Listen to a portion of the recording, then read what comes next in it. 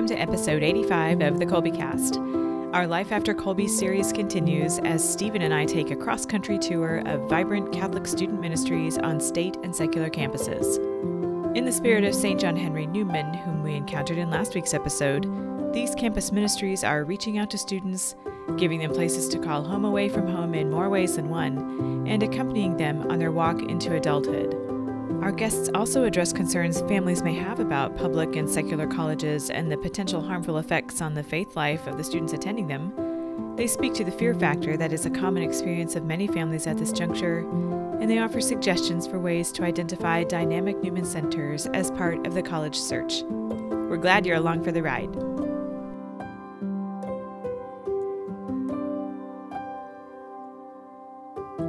Hi there, I'm Bonnie, liturgical musician, popcorn and podcast fanatic, and Colby homeschooling mom to 4 lads and lasses of middle and high school age.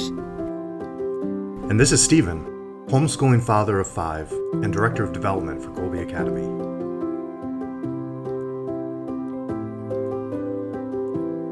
Our guests today are Mrs. Monica Conroe, a Colby mom, and Mr. Mark Knox from Texas A&M University, coming to talk to us today about life after Colby on a secular or private university campus. Welcome to the Colby Cast, guys. Howdy. Thank you for having us. We're so glad to have you. We've been doing the series Life After Colby, considering various roads that students will take after they finish their Colby years, be that college or some other direction. Today, we'd like to turn our attention to the great things happening on campuses that are not Catholic universities and colleges. There are a lot of great things. I had no idea. So these two folks they're going to tell us all about it today. Why don't you tell us a little bit about yourself and your experience with either Catholic centers or Newman Center, Monica? My name's Monica Conroe. I have 7 children, happily married, cradle Catholic. My oldest child is 21 and my youngest is 2. We've been homeschooling since my oldest child was, the call came at 3.5 and I started at kindergarten. I'm also a youth minister. I've been a youth minister for about 20 years or so, which is, of course, another calling. And I've been able to see common struggles in teens, same struggles over the years, just different ways of expression. And so I have my 2 oldest are in college and they've both decided to go to Oregon State University. And we can talk about the whys later, I suppose. It's about an hour and 15 minutes south of where we live. We are obviously part of the Colby community. Love Colby. Well, I'm Mark Knox. I am a class of 03 from Texas A&M University, and I went off on adventure trips and that sort of thing. I was thinking I was going to be an adventure guide and whatever else, and I was in seasonal work, and I got a call from the Pines Catholic Camp to go and do ministry there, and that's where I fell in love with ministry. From there, I went and did youth ministry in 3 different parishes in Texas and in Colorado for about 14 or so years. And then from there, I went and worked with Bishop Joseph Strickland in the Diocese of Tyler, Texas, and for about 3 years. And then from there, here to Texas A&M. I've now been here as the director of campus ministry for the last 4 years. Great. We've got folks who can give us some good insights into this route after Colby. That's great. So there are a lot of reasons students have for going the state or secular route after Colby. Among them cost or program availability, location, things like that. So we thought we'd take a sort of a bird's eye view of Newman centers and Catholic centers on these campuses and the great things that are going on, and many of them from ministry to residential life. We were hoping to have with us another Colby mom, Elise Athman, but unfortunately she couldn't make it today. She had some great experiences as a focus missionary and a student also on a state campus. So we'll hear from her. She was very kind to record her thoughts for us, so we will include that as well. We'll start actually with this very novel thing that I just can't get over, the idea of Catholic housing on a state school, which is part of Elise's experience at the University of Illinois. She lived in a dorm that is attached to the Newman Center. I think this is so interesting, and I'm wondering, that sounds great. I shared a dorm floor with, I don't know, 60 other girls when I went to school, and I'm thinking that would have been great. So there are a number of universities that offer Catholic housing. University of Illinois, like I mentioned, also the University of Nebraska and the University of North Dakota, among others. Here's more about the University of Illinois at Urbana-Champaign from Elise. University of Illinois is really unique because it has a Newman Center that is also a dorm. And I think it is actually one of the largest Newman Centers in the whole country or world. I can't remember. But so Newman Hall is attached to St. John's Catholic Chapel. And it's a big, beautiful chapel with white marble. And the Newman Center itself hosts just tons of events. I always used to say that they served things on a silver platter, things you can pick and choose from, whatever you wanted to be involved with in the church there. They have koinonia retreats. They have, well, of course, Focus missionaries that lead Bible studies. And I should have mentioned that earlier about Focus. That is one of the other primary things that they do is lead Bible studies. And the Newman Center provides just all different service opportunities. I was able to go to Haiti on a immersion trip when I lived at Newman. I was able to go to Mississippi on a service trip. I was involved with Focus. I was able to go to Mass there every day, just get really involved. And so that was really important to my college life. So that was another thing that I really appreciated. The St. John's Catholic Chapel, which is attached literally to the Newman Center dorms, they offered at the time 3 masses a day and confessions every day and several masses on the weekends with different choirs for every mass. And this is on a secular campus. Newman Hall is right there in the middle of campus, and so you can't miss it. I always said it was like a Catholic Camelot in the middle of everything. So you have this Big Ten university that offers so many wonderful things, but is very liberal in a lot of ways in their classes.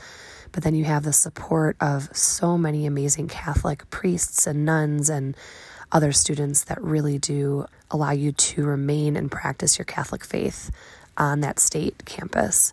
So that was my experience with the Newman Center there. It really was a wonderful thing. That just sounds amazing.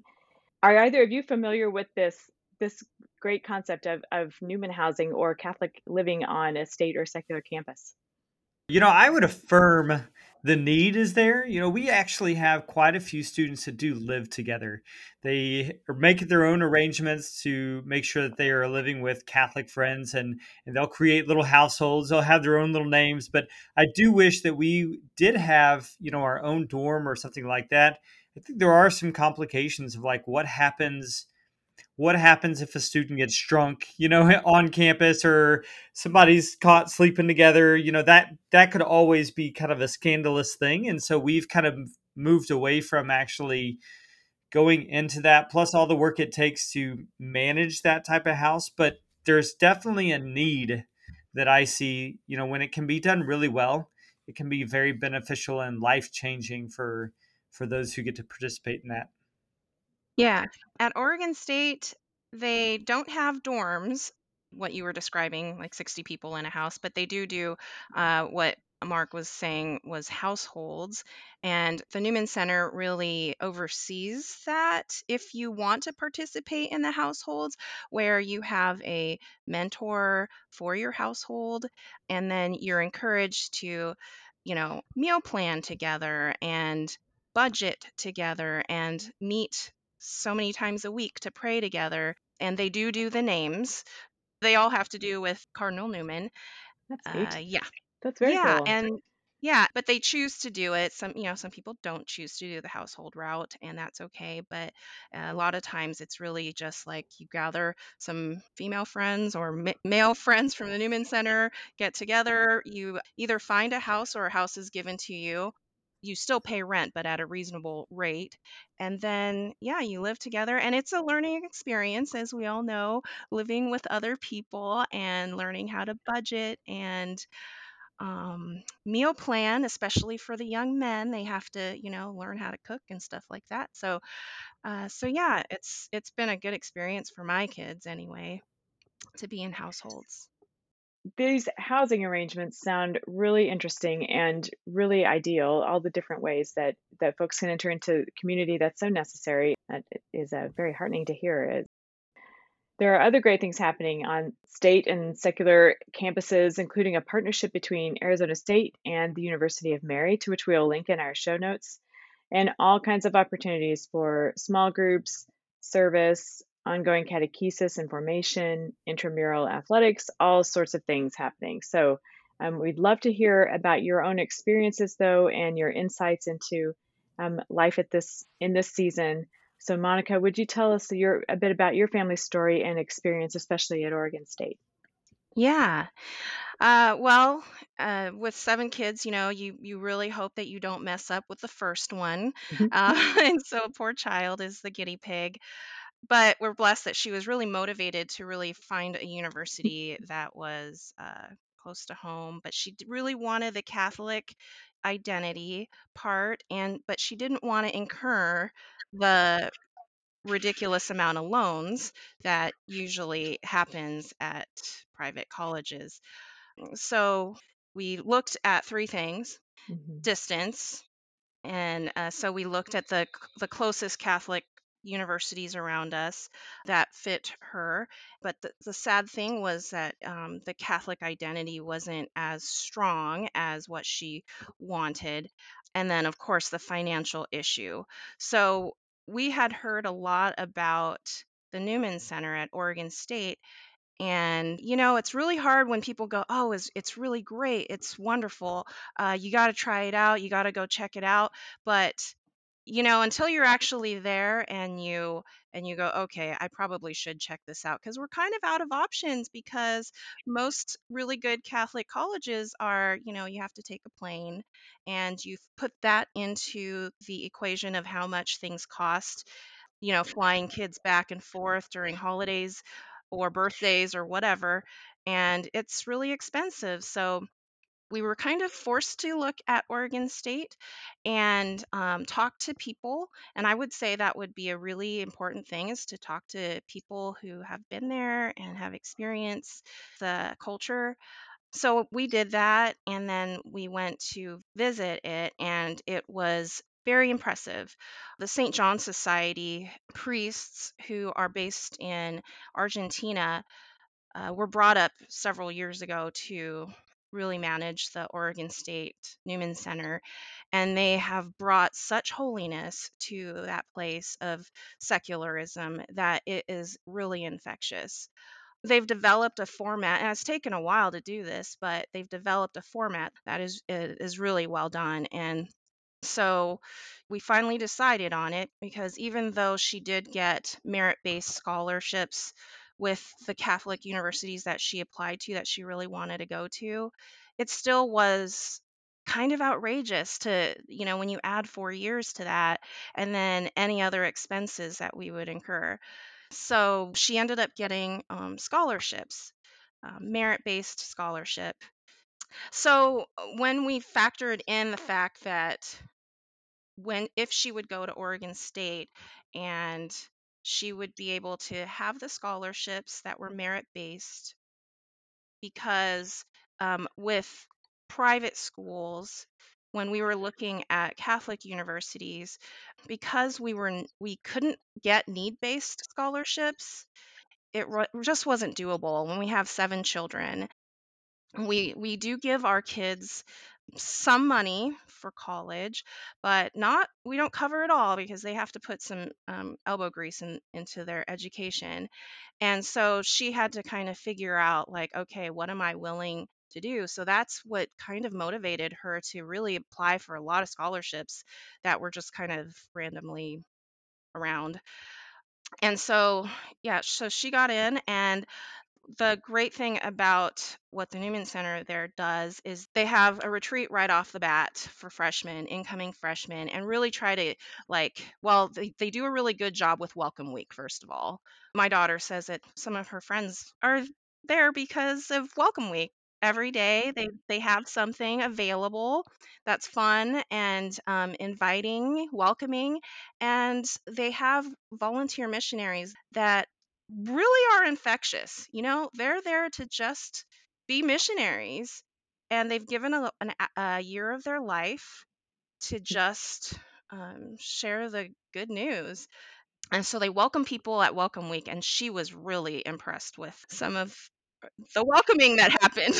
Sure. Sure. That sounds very effective at hospitality. That's great. Hospitality is huge, yeah. And food too. Food is important for college kids. Um, but so they have the volunteer missionary program, which is impressive in itself to look up to people who, and they're mostly, like 20s, in their early 20s. So knowing that they gave their a year of their life to this service is really, really wonderful. And then the Newman Center also has formation. So once they come into the freshman retreat, which of course is great, they come out of that retreat just really ingrained in the community and just really owning their own faith, because that's what you have to do in college, right? And then they start them out with a program called Venture. They have an Alpha program. So they have a formation set up. It seems very organized. So people that don't go through Venture go through Alpha. And then they have for the following year, I think like sophomore, junior year, they have what's called Fragua. So it's just like entering in a lot deeper. And then they have what's called Omega for your senior year that prepares you to embark on your life. They have fun activities, of course, where you get together and play soccer, basketball. They have barbecues, bowling, hikes, different things like that. And then also part of formation is they have Newman lectures. So they every once a month or every other month or something, they have a speaker come in and speak about something. And then, of course, they have retreats. They have masses twice a week and in the evenings. And then I know they have confession and also adoration, Bible studies. And then another thing that they have done, which has been super helpful for my kids, is a mentoring program. So they have the student partner with one of the volunteer missionaries as their mentor, and they meet once a week or every other week or something like that. So that regularity sounds Yeah, good, that they can count on it. That's yeah. great. And they are definitely challenged in their faith. I think that's really important. It's really amazing when you walk into your child's room and you see a rosary hanging on their bedpost. Yeah. They also have events. There's a lot of support, monetary support for this Newman Center. Then they're able to rent a charter bus, and drive down to Walk for Life West Coast in January. And that's a really fun event, and not fun also, but I mean, it is fun, but at the same time purposeful. And they have a pilgrimage walk, which is also really impressive. They do like a 3-day walk Memorial Weekend. They walk from Salem to Portland, and they end at the grotto. And yeah, like we're talking blistered feet, walking, I Yeah. don't know, at least 8 hours a day, if not 12. Wow. And then at the end, they have mass, and it is just inspiring to see all of these young people really just owning up to their faith. Like they have their music people who just play just beautiful music, makes you cry.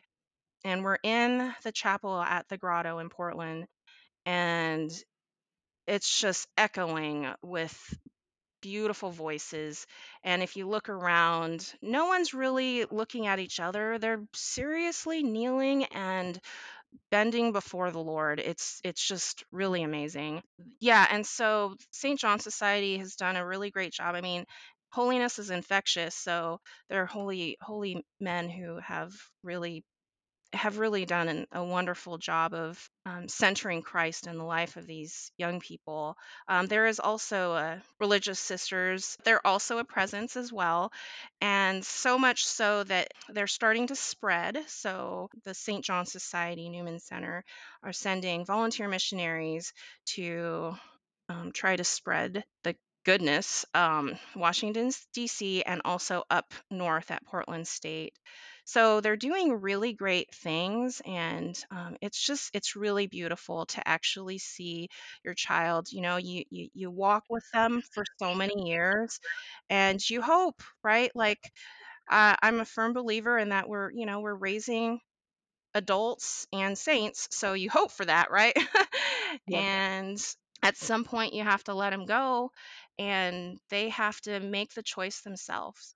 Mhm. One thing also I would say about going to a public school, Newman Center, is the importance of having to choose it. They have to choose to participate, and that's kind of the nervous thing about, a parent sending your kids there, because you send them to a Catholic university, you're like, okay, their environment is complete. I mean, they still have choices, right? But their environment, I don't have to worry too much. But at a public school, you kind of have to go, all right, I trust and I pray that you choose to go to Mass, at least on Sundays, that you go to adoration, and it's where you see the fruition of the efforts that, like all those hard times when you drag them to Mass, and you called family prayer together, even though people were moaning. It just kind of is really neat to see the kids really take on their own relationship with God. It sure sounds like that. They work hard there to provide all kinds of opportunities for students to join the community, to be a part of something, to meet people, which is so much of the what I was looking for when I went to school, right? Is looking to meet people and belong somewhere, and they provide all kinds of ways to make that happen and get them involved and keep them there. That's great. Right. Well, I think the struggle with going to a public university is that, just like in any place you go, your desire is to find a community that you feel validated, or that you feel comfortable being who you are. Hmm. And that's the struggle that a lot of people have just in general.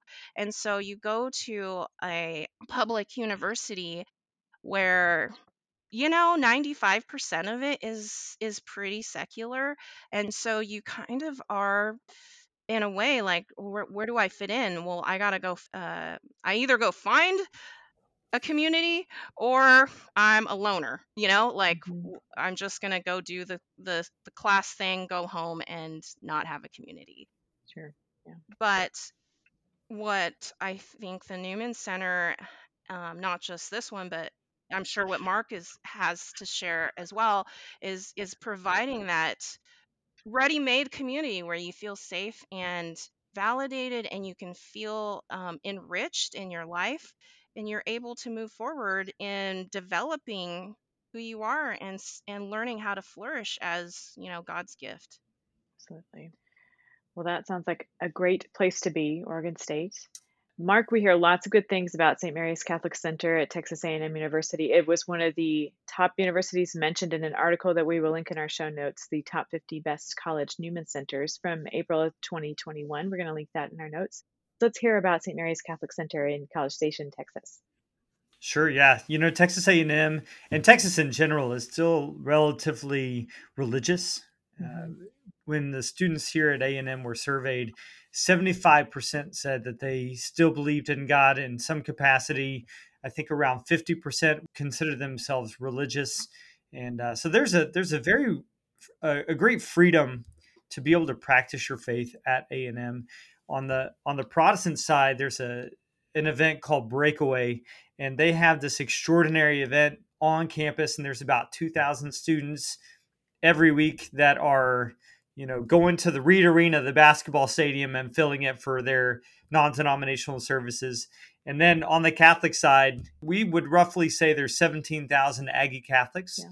Wow. We only see right now, post-COVID, we've been seeing roughly around 3,000 of them. Yeah. Pre-COVID, our mass attendance was around 4,000 to 5,000. Wow. Right now, we're about 2,500 to 3,000 on the weekend, which is a great number, but it shows a lot of work to be done. Mm-hmm. Yeah. So folks may recognize St. Mary's Catholic Center as the origin of the 40 Days for Life campaign, which we are recording this in the month of October. And that is happening here in my area and probably around the United States as well, I would assume. So that started at Texas A&M, right? Absolutely. Abby Johnson was in Bryan, Texas when that was all going down. I still remember as a student, class of 03, the Knights of Columbus here were very, very strong and always promoting, let's go pray in front of the abortion clinic. Let's go pray in front of the abortion clinic. They did signups and students went in droves to go pray. And because of that, those students, their presence, their prayerful love for every human person that was walking up for those procedures, that's what changed the hearts of Abby and what got that movement started. And that Planned Parenthood space ended up shutting down, and that's now the office for 40 Days for Life. Wow. I was kind of struck with Monica's account of kind of students coming in and how they're really kind of brought into the community. And, I was thinking, I went to a Catholic school, which was wonderful. And I really loved that time. But even there, it would be when you come in, you'd have to be a little careful, because my experience has always been, coming from public school or even in a Catholic school, that it's often the people who might not be living the best lives that are sometimes the first ones to reach out and try to, like, hey, let's go drinking, let's go do this, let's go do that. So I was impressed that there's that reaching out and the activities because again, even though I was at a Catholic school, the weekend would come around and it's kind of like, well, what are you going to do? A lot of people, underage people, going off drinking or not doing the things that they necessarily should be doing. So Mark, could you maybe tell us a little bit about how that works at Texas A&M? Sure. Yeah, we began collecting data on incoming freshmen all throughout the entire year. So right now, we actually have a database with about 40 or so freshmen that are going to be coming next year. And we continue to collect that data. We allow them to put their information in. And over the course of the summer, we began putting them into small groups. We have a team of around 150 upperclassmen that are preparing throughout the entire year. When we get summer, they're automatically putting these students into groups. We'll take the Newman collection list. We'll take students that are at new student conferences that say they want information. We'll take all these and we'll compile a giant database. This past year, we got about 800 freshmen in our database that were going to be here. And so we put them in small groups and we put on a 2-day retreat during Howdy Week. It's the week before school starts. And normally that Sunday before, that's when all the students move in. And we have an event every single night of the week. Mm-hmm. These groups are doing events on campus, in their dorms, around their dorms. We put them in small groups with their dorms. And it's one of the funniest things is when they show up to the Connect retreat, they're like, hey, you're in my dorm. Yeah. We're in the same small group. And it's like, oh, yeah, we did that on purpose, But the great thing is at the end of that 2 days, there's usually about 400 or so freshmen that go on the Connect retreat. It's all student run. So there's about 150 or so sophomores, juniors, seniors that are small group leaders, household leaders, and exec team. They're putting on skits and they're doing talks and all that. It's all student led, the whole thing. And we have one advisor, one of our campus ministers is advising that organization that does that. But it's a great way to just welcome the freshmen, get them involved. We do welcome packet pickup. We have like this whole free t-shirt and all this stuff. We handed about 900 t-shirts to freshmen this year, which is extraordinary. Yeah. How big is the student population now? I was thinking it was significant. It's a huge school. That's one of the reasons why our numbers are so big. There's about 70,000 students at A&M. There's also Blinn College, which is a small community college. It's about a quarter or a half the cost of A&M. And I want to say the enrollment there is about maybe 3,000 to 5,000. And then we just opened up Aurelius campus that's right outside of town. And that's more of a trade school type thing. And cool. I'm not sure what the enrollment of the Aurelius campus is, but it's just now started and it's getting bigger for those who don't want a 4-year education, but they want to come grow in a particular skill. They can go to school at the Rellis campus for, a fraction of the cost of Fantastic. A&M 4-year degree. That's neat. Well, certainly in a school that size, I went to a big state school. It's not that big, but in a big state school, that is the name of the game, right? Is finding a place to belong, and certainly all the things you work toward. But I'm thinking, we get a lot of email from College Board right now for our students who are nearing the end of high school, so they're already kind of looking at different colleges and getting communications from them. And I'm so glad to hear that it's also coming from you and your colleagues at university centers around the country, that students who are looking at discerning where to head after Colby will have a place, someone like a face, a name, someone to talk to, that they have a contact, not just be contemplating this giant school that they're going to go to, that they have an actual connection there. That's great. It makes all the difference. Yeah. One of the things on that Connect Retreat is once we get their contact information, have them in a group, it's broken down so that a small group leader has 10 students or less that they're working with, and they'll start doing their outreach throughout the summer, particularly the beginning of August. So when they show up to the campus, they've already got a connection of about 8 or so other students Right. and a current student that has been kind of walking and talking with them the last, few weeks. Fantastic. Living in Oregon, it's a very difficult place to be Catholic. Mhm. And so it's been helpful to have this place close by, which I'm guessing can be in other places as well, that are not like strongly Christian Catholic lands. Mhm. And it's just really hard. And so one of the benefits of and this is because I've just seen it, right? And I see it in high schoolers as well. But one of the, I don't know if benefits or outcomes of going to more of a public school in college is that you have to make that decision about who you are, right? Like here in a very secular state, it's really hard being Catholic. We fight against a lot of things. And so you go to college and it's like you feel like you're once again fighting, but you are forced to say, who am I? Who am I? Because it's integral into forming who you are. Is looking at yourself and going, who am I? Am I? Maybe I don't know. Yeah. Maybe I need to figure that out. And it just forces you to ask that question. And I think, like I've seen sometimes, when you're in your Catholic environment where it's quite safe, you don't have to ask that question. You just kind of accept that that's who you are, and the challenge doesn't kind of force you up into um, uh, taking a look at yourself and challenging yourself in faith. That I think has also been a really beautiful thing to see. Anyway, I just wanted to add that piece. I used to teach high school chemistry and physics online, and I had a couple of students of mine that went to Texas A&M. As a matter of fact, they graduated, but I was talking with one of them a year or two after they graduated, and he was just telling me about not only the wonderful Catholic experience that he had kind of personally, but also the outreach he was able to participate in at the secular things, in particular, like talking to other male students about the dangers and the harm of pornography and all of these things. So, I mean, can you talk a little bit about that, Mark? Sure, yeah. Evangelization really is the heart of what we do. There's two folds. There's both the receiving, receiving the word, and then also being able to transmit the word. We do a great job forming our freshmen in John 15. It's a giant organization, about 400 freshmen. They go through that a weekly thing every single week.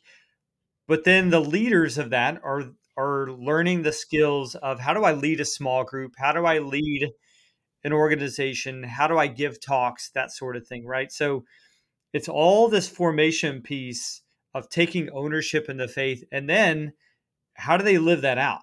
How do they take that to campus? And that's a way that we form them in particular. I'll give you a really good example of what that looks like. Is right before the Alabama Texas A&M game, we actually had a Eucharistic procession where we had an event called Magnify. There were about 800 freshmen that came in. We had the CFRs present. They gave a short talk, and then we took Jesus on the A&M campus.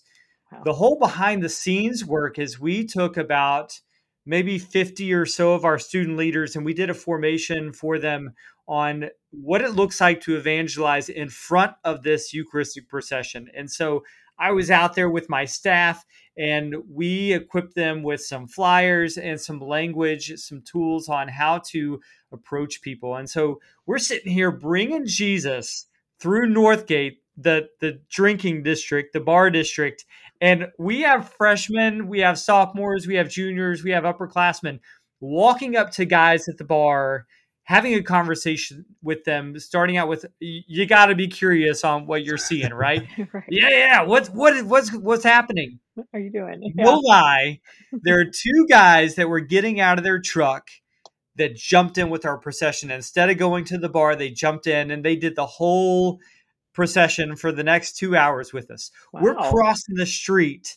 Police are blocking University Drive, four or five lanes of traffic, and we're bringing Jesus across. One guy gets out of his truck, is kneeling in University Drive, watching the procession, while the rest of our upperclassmen are walking up to cars, walking up to people they're seeing, and having conversation at these stopped cars of like, this is what's happening.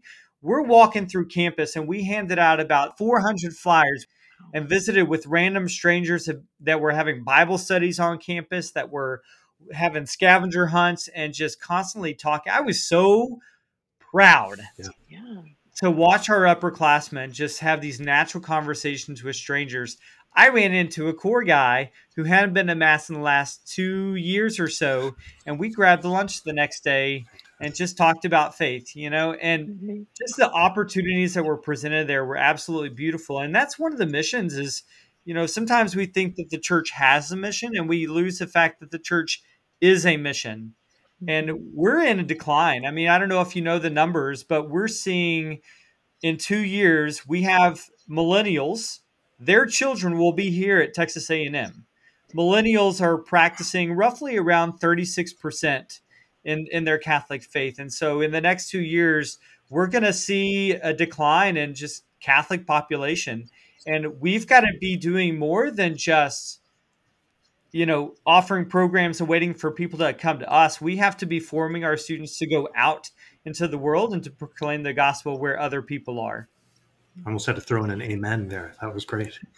That's right. That's very compelling. Yeah. It's quite stirring. I can tell your enthusiasm and your devotion, how that draws people in. And what I've heard over and over in this conversation is the idea of connection and belonging. And Elise, who couldn't join us today, recorded her thoughts on her experience as a focused missionary, working toward this same end of building connections among the students and evangelizing and bringing them to Christ. So here are her thoughts on that.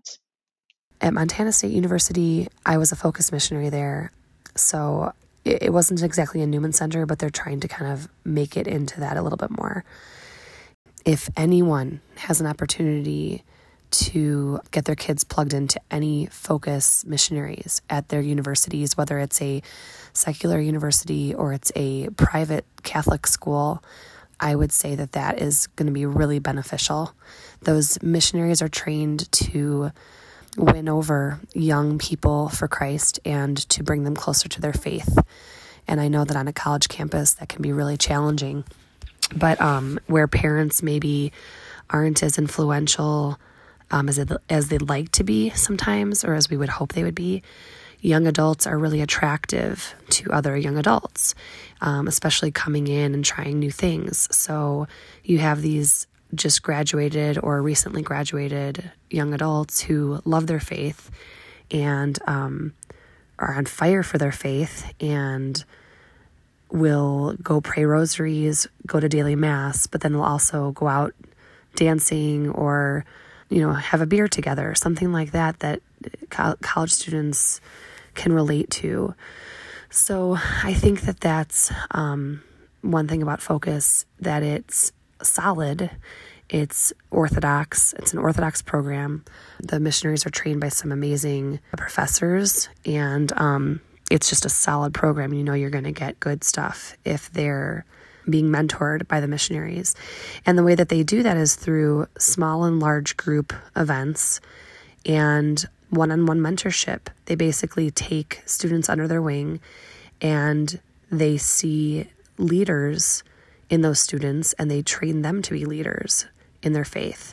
And it's part of spiritual multiplication. And then those students will take somebody else under their wing, and that's just kind of how it works. So it really is an amazing way of evangelizing. So a lot of students might even go on to become Focus missionaries because it really made an impact on their lives.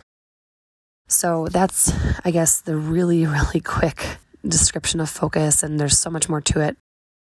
Both of you have spoken so eloquently and enthusiastically and compellingly about the experiences you've had ministering to Catholics on campuses and sending your children to campuses and trusting them to the care of ministers at those campuses.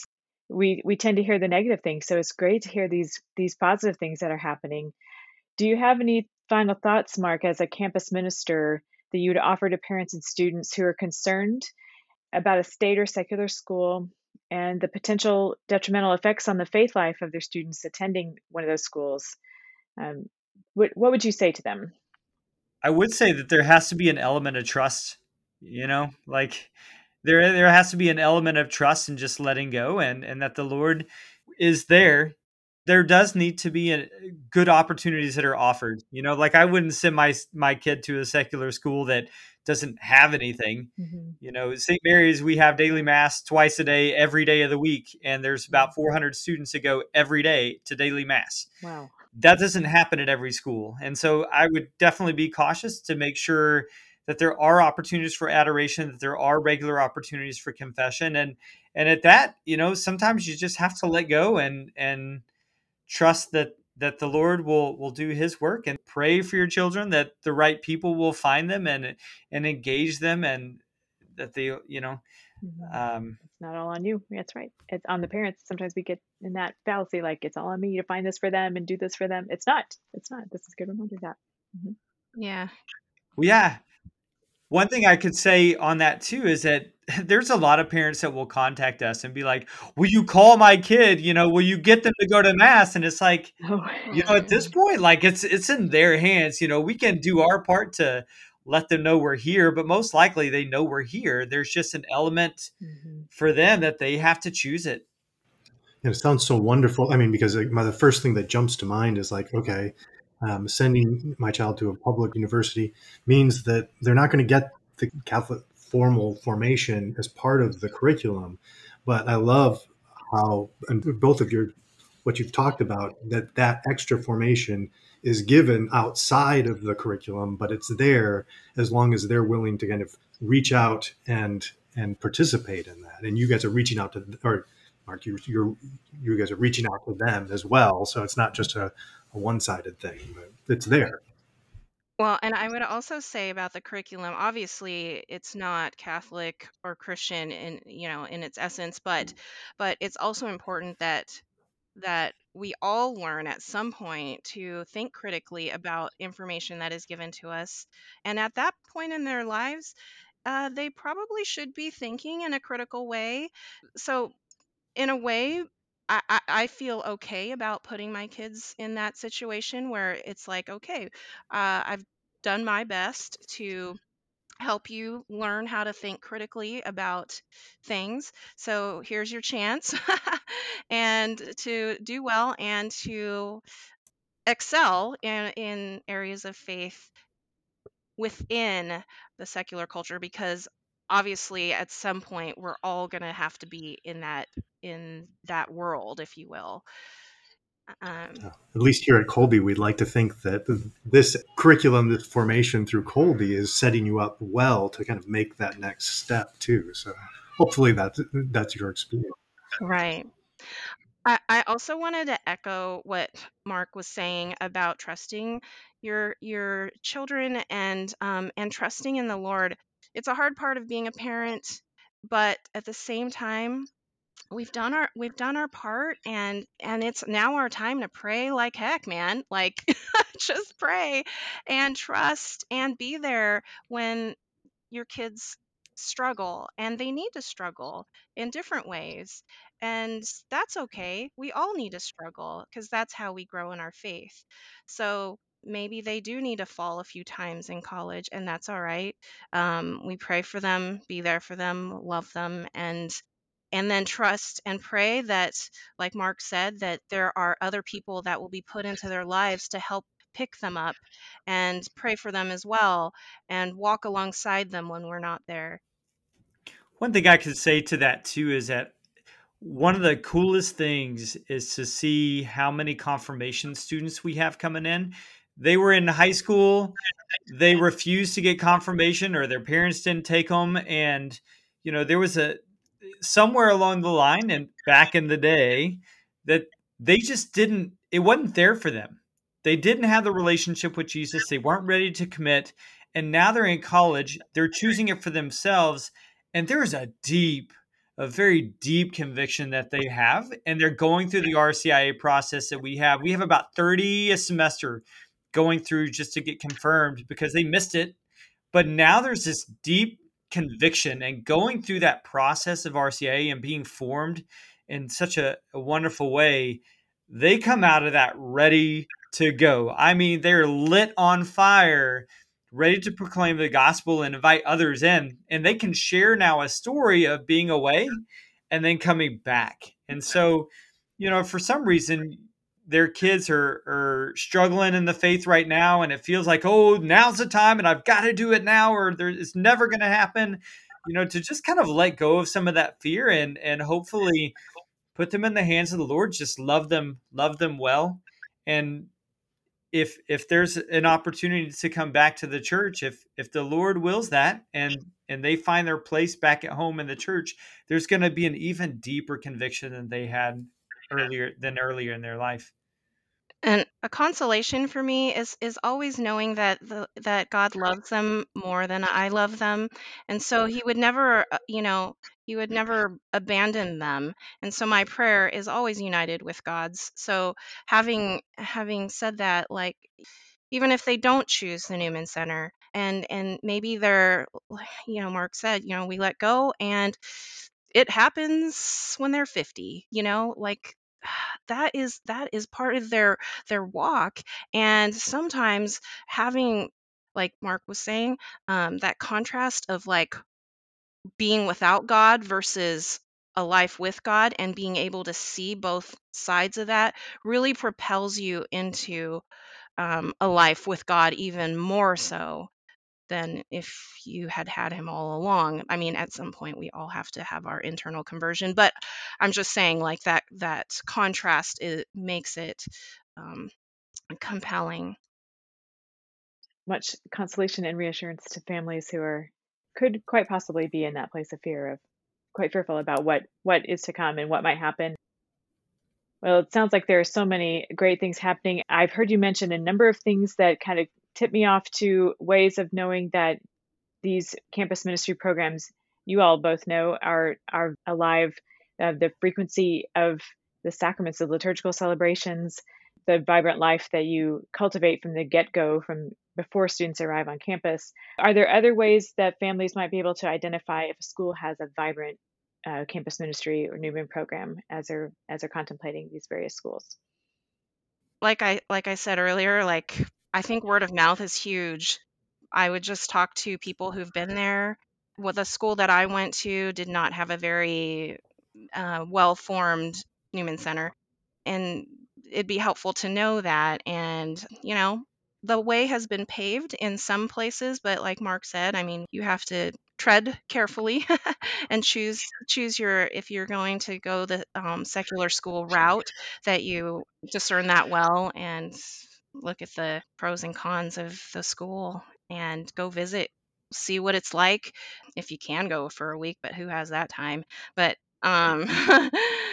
just kind of experience the life of the Newman Center. I'd begin with just talking to your kids and seeing what it is that they're looking for in college, what kind of campus ministry that they would want, and then when you're starting to look at schools to see, is this a school I could potentially go to? Make sure you include a visit and, walk through the student center, see what they have, what programs they have, scour the website, make sure that there are Bible studies and other things like that. Focused missionaries are always really great on campuses. We have 9 here at St. Mary's. Do they have any religious sisters? Do they do spiritual direction? We have 3 religious sisters, 3 priests here. We have 5 campus ministers, so there's a lot of resources that are being poured in. Is the campus ministry you're looking at, are they pouring in resources? Do they have the resources to meet the needs? There's a lot of campuses that only have 1 or 2 campus ministers, and that's it. And it's in the most beneficial setting, you would actually be in a situation where your child is being discipled by someone. And discipleship is incredibly inefficient. Like one-to-one ministry is very, very inefficient, but it is the deepest. And so are there opportunities like SPO, St. Paul's Outreach, where they have households or they're investing in dorms? Do they have focus that do discipleship, or enough campus ministers and programs and organizations that, your student could get one-on-one attention? That's what I would be looking for the most. And when you go visit, does a mass, does a homily, does a music, can you see yourself there? Because that's really going to be the ultimate decision, is when a student walks in and they go to mass there and you're like, do you see yourself here? Well, no, like all the people look like nerds or they didn't look like me. It didn't feel like a place that I would fit. Okay, well, then we need to, at least look other places and not to settle, if you can avoid it. Sometimes you can't help it. Sometimes finances get in the way and you can't help but just go somewhere and hope it works out. All this is really underscoring that the necessity of putting a close look at the campus ministry of any school in contemplation at the very top of the list among the other priorities with, the program we're looking at and location and cost and all those. It's definitely a high priority. Is there anything else that we've missed? I would say one more thing that would be vital to be looking for when you're choosing a campus ministry: how many vocations come out of there? Yeah. That's a really good number. And if you stop in for adoration, how many people are there at adoration? Mm-hmm. Here at St. Mary's, we have about 15. If you walk in the adoration chapel right now, you're going to see 10 to 15 students there. Wow. In our discernment, we normally have about 8 go into religious life every year. Fantastic. Those are our numbers. Now, we have a big school, but if you're asking if they've had any vocations and they're like, not in the last 10 years, you might want to think twice about, whether you're going to send your kid there. That's a really good point. Oregon State Newman Center definitely has vocations coming out of it. It's very evident of the infectious holiness and how they direct people to answer the call. Well, we will be sure to link both of these campus ministry locations, St. Mary's Catholic Center and the Newman Center at Oregon State, in the show notes today, along with this article we referenced earlier, the 50 Best College Newman Centers, and some other information that we've collected about Newman Centers and campus ministry. Monica and Mark, we sure appreciate your time today. We thank Elise for her thoughts as well, and we're sorry she couldn't join us today. We sure appreciate her contributions to this conversation. Thank you all so much. Thank you. Thank you. Thank you, Bonnie, Mark. Nice meeting you all. Fantastic. Thank you.